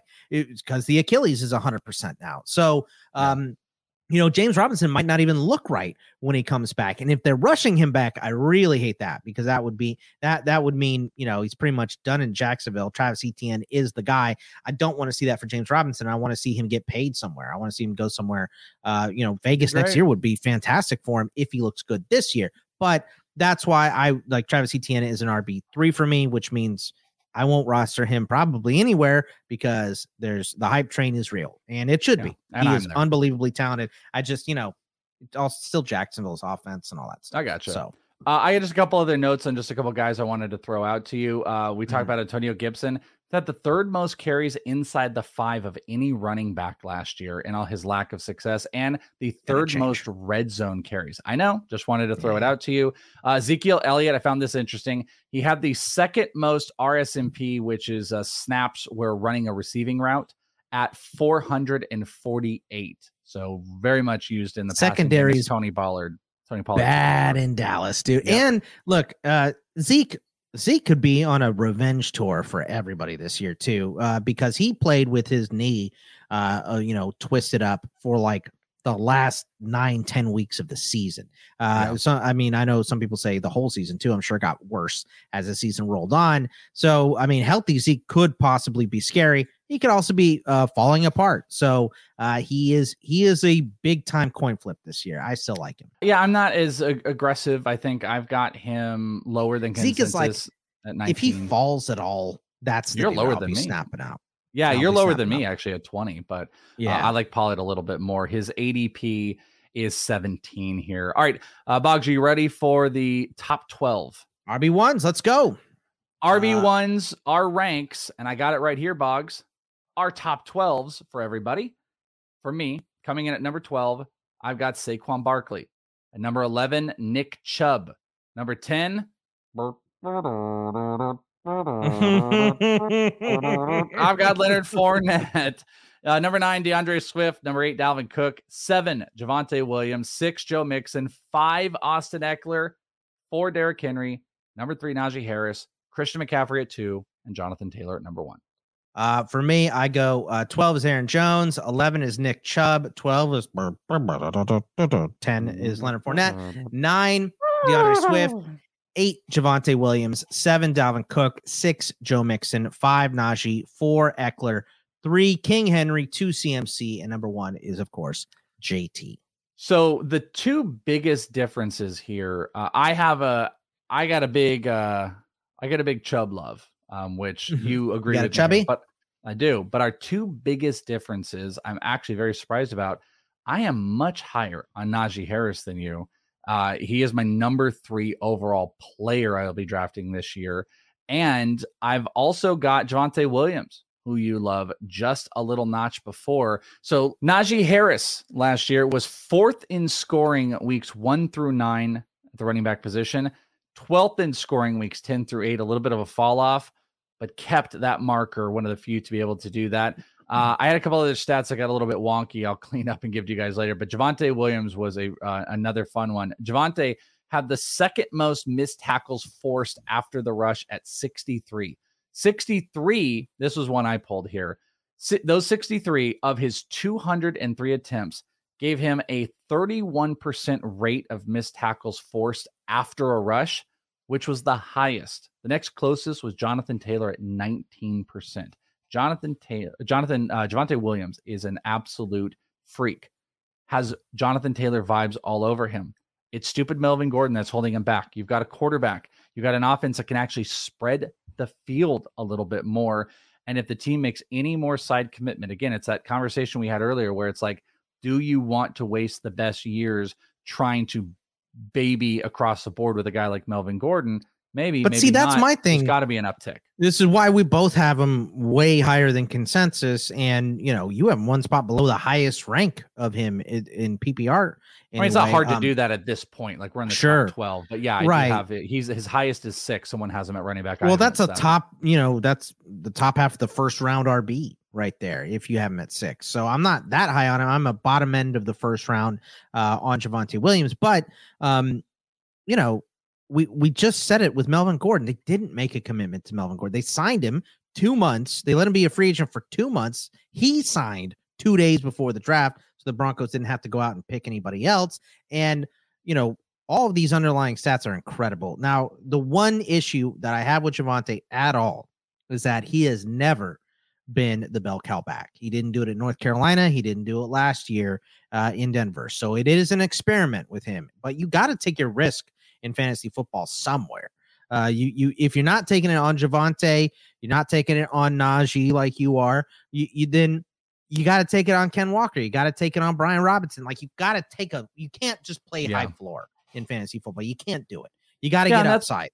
And that's what I want to play. I mean, the 200 carries are great. You have to build in a higher push this year. Your argument has always been great that, listen, I do think Melvin Gordon is a piece. I think they always put themselves in a position where it was like, hey, we're going to get somebody. And then the money ended up working out where they can bring him back. Hey, good on us. But it's got to be more. Different coaching staff there in Denver too. The PFF projection has less carries this year. Less carries for 870 yards.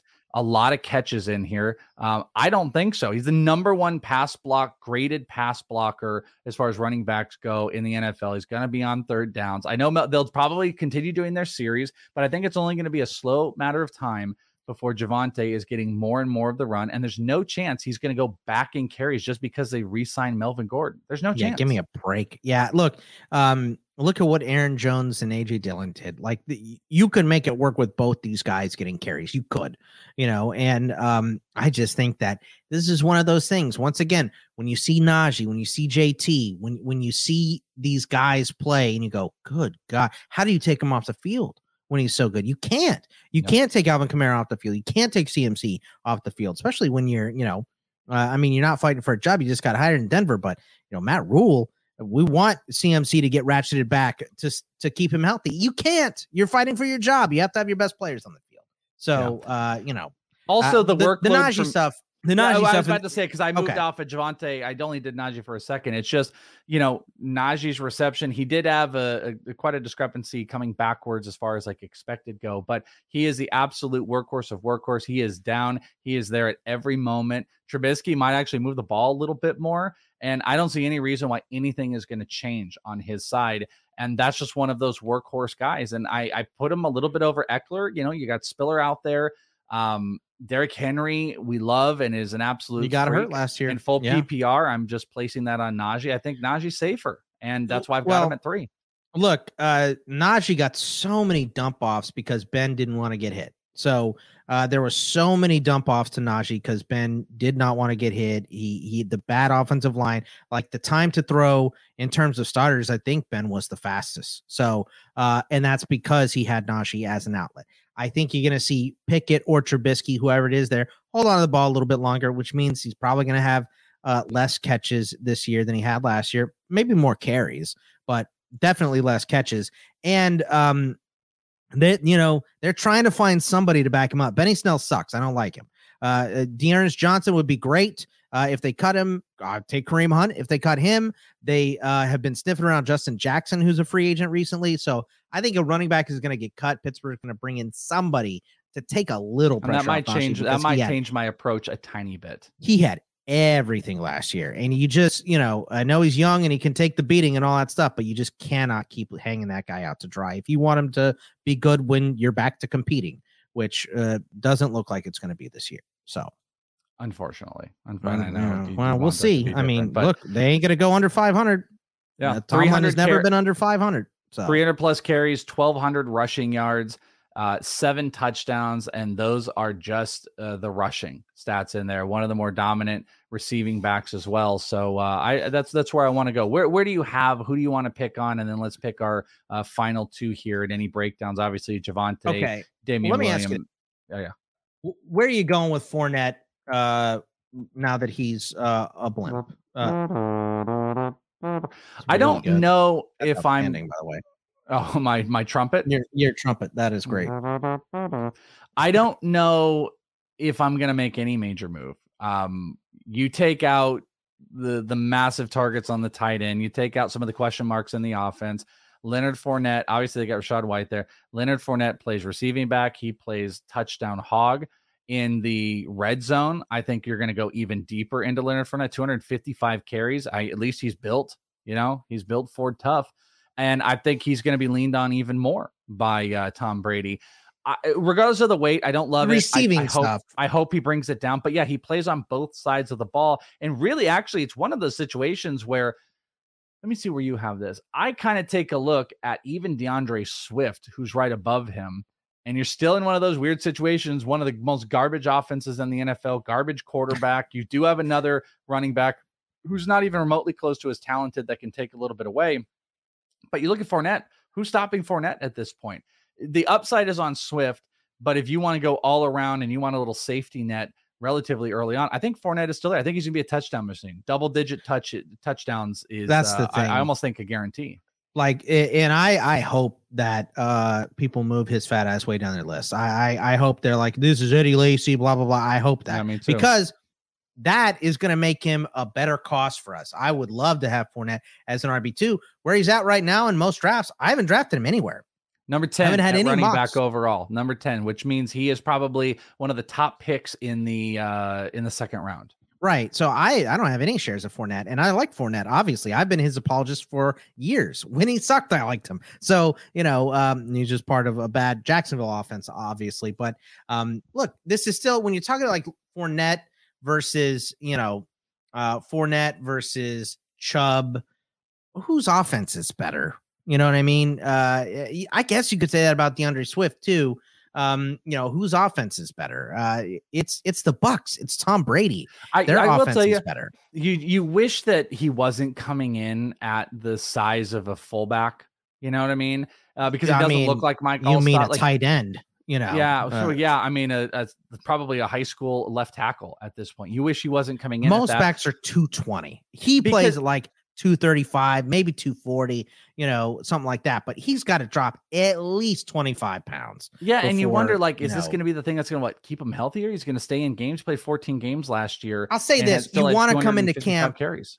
You would rather come into camp overweight than underweight because it's brutal. You're going to lose a lot of weight just doing these drills and doing these practices. You know what it reminds me of? And all that stuff. It actually reminds me of that show Naked and Afraid. I feel like it's similar to that, where come in at 250. Don't come in at 260. Yeah, it's what they do. They eat a little bit more. They come in a little bit chubbier because they know over 21 days they're going to drop some serious weight. And that's how I'm assuming it. He actually might be like, you look at Javonte, you look at DeAndre Swift, who we have over there. He might belong above those guys into that tier of all the fun, you got the Dalvin Cooks, like the top 8. He might belong in that area because there's less risk. There's insane offensive upside. The only thing that's holding him back is that thick. Yeah, thick in the back and thick in the front. Rachaad White can pass block, and he can catch the ball, which was a big chunk of Leonard Fournette's value last year. They also signed Gio Bernard. He's going to be back and healthy, and he can do that stuff. I just don't care about either one of those guys. Gio Bernard is washed. I don't give a crap about him. Red zone, Leonard Fournette is going to thrive. He's going to eat as much as he did this offseason in the red zone. Absolutely. Yeah, so 100%. He's still going to be an RB1. Even if I drop him, it won't be below 12. So what's going to be more, pounds he loses in camp or touchdowns he scores? Oh, this should be on DraftKings, dude. This should be the bet. Yeah, I would say it's still pounds because you can drop 20. Calvin Ridley's all on this one. Play a 2-4. Yeah. Hit me for more. He's like, yo, Lenny, hit me with that. I can see Calvin Ridley be like, you know what? Follow me for more bets and picks for the rest of his career. Be like, Lenny, can you drop 20 for me? I'm gonna make this bet. He ain't scoring 20 touchdowns. All right, give me some snapshots and a couple other players, and we're gonna get out of here on this very long. Yeah, I mean, these are easy guys, right? Like JT, best running back in football. It's not really arguable at this point. CMC, I think CMC is more talented than anybody on this list, but he hasn't stayed healthy. And even with that, I have him at 2. And I know our boy Debro loves him too. There's a lot of people that are still in on CMC.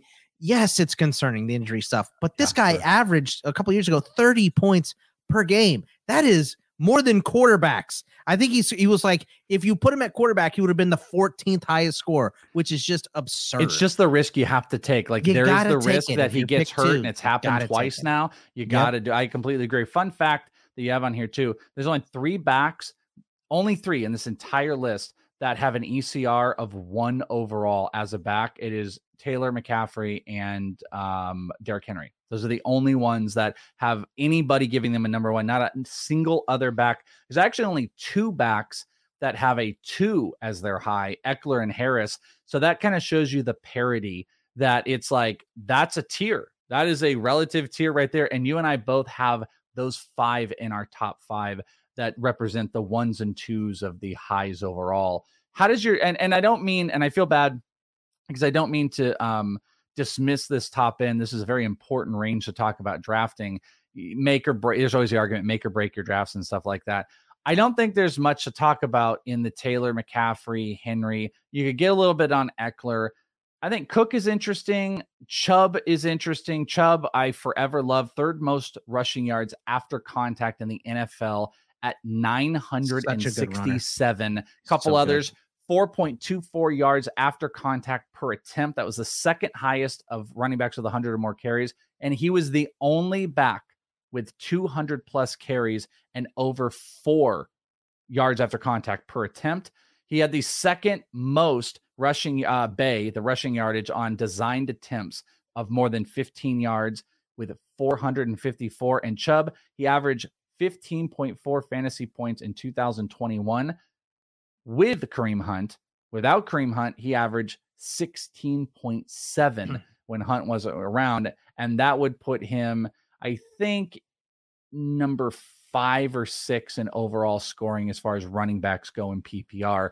I struggled to not put Chubb into my top 5. Hunt keeps me back. That's about it. It's Chubb and Javonte Williams that could go to the moon if only. So I would love to get your take on Chubb or Swift, even Barkley.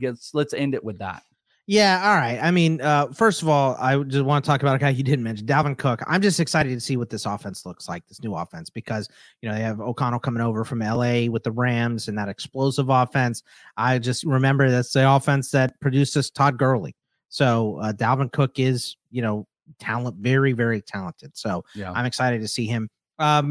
With Chubb, look, Chubb is an RB1. You know, it sucks that Kareem Hunt's there. It sucks that we don't know what's going on with the quarterback situation. And, you know, they added Amari Cooper, which is great, but the rest of that offense, everything goes through Chubb. So he has to be an RB1. So, you know, you can put him as a low end, but I'm not taking him out. Saquon, look, I'm the Saquon apologist, and I can't have him as an RB1. I just can't do it. Like, you know, it was 2 games he played a couple of years ago. He missed 4 last year, and it's not the 4 games. Like, you can take 4 games, even though that's, you know, it's a huge chunk. You can eat that. It's the questionable. Is he going to play? Is he going to be limited if he plays? That's the stuff that aggravates the crap out of me with a guy like Saquon. Saquon, you know, 2nd most talented back in the league. It's CMC and then Saquon. I know that there's been coaches talking crap about him and stuff. I don't know, man. You know, it's not like he had the best coaching in his NFL career yet either. So maybe getting Brian Daboll back there will help him out a lot. And maybe, you know, Danny Dimes turns into something. They've got weapons. So I'm excited about him, but he just can't be an RB1 to me. So Aaron Jones is still a stud. Yeah, I know Aaron Jones is a monster. The thing that's tough about Barkley here is there wasn't a lot of work to work off of last year, even outside of health. There wasn't like massive success rates, massive, you know, hey, look at, he's breaking, yeah, he's doing that. It just wasn't. Right. So you have to hope that there's a overall progression and the offensive scheme changes more in his favor.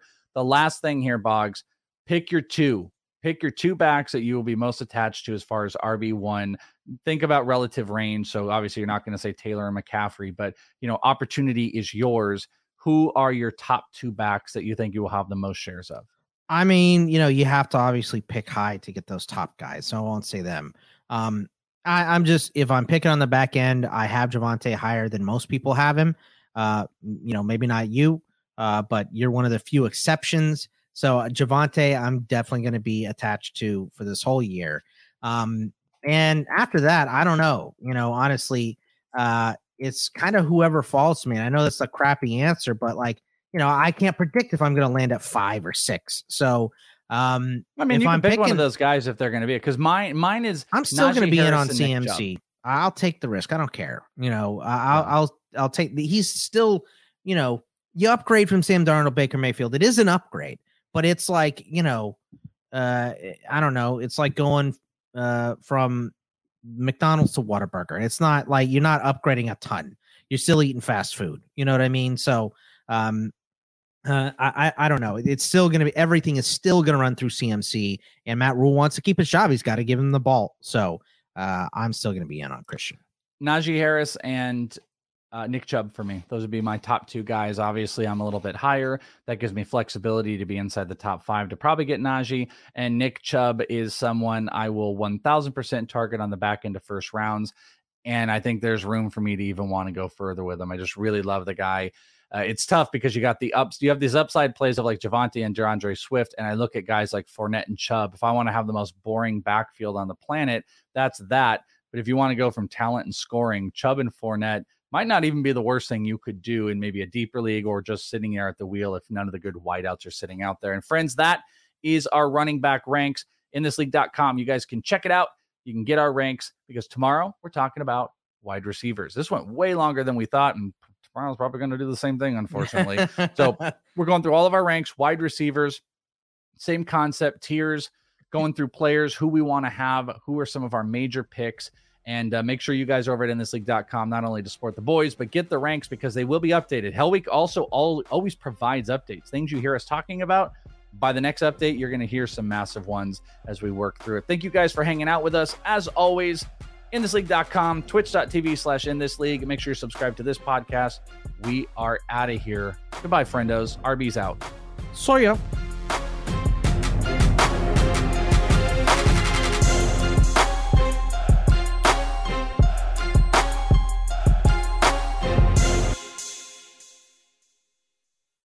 With Lucky Land Slots, you can get lucky just about anywhere. Dearly beloved, we are gathered here today to... Has anyone seen the bride and groom? Sorry, we're here. We were getting lucky in the limo and we lost track of time. No, Lucky Land Casino, with cash prizes that add up quicker than a guest registry. In that case, I pronounce you lucky. Play for free at LuckyLandSlots.com. Daily bonuses are waiting. No purchase necessary. Void where prohibited by law. 18+. Terms and conditions apply. See website for details.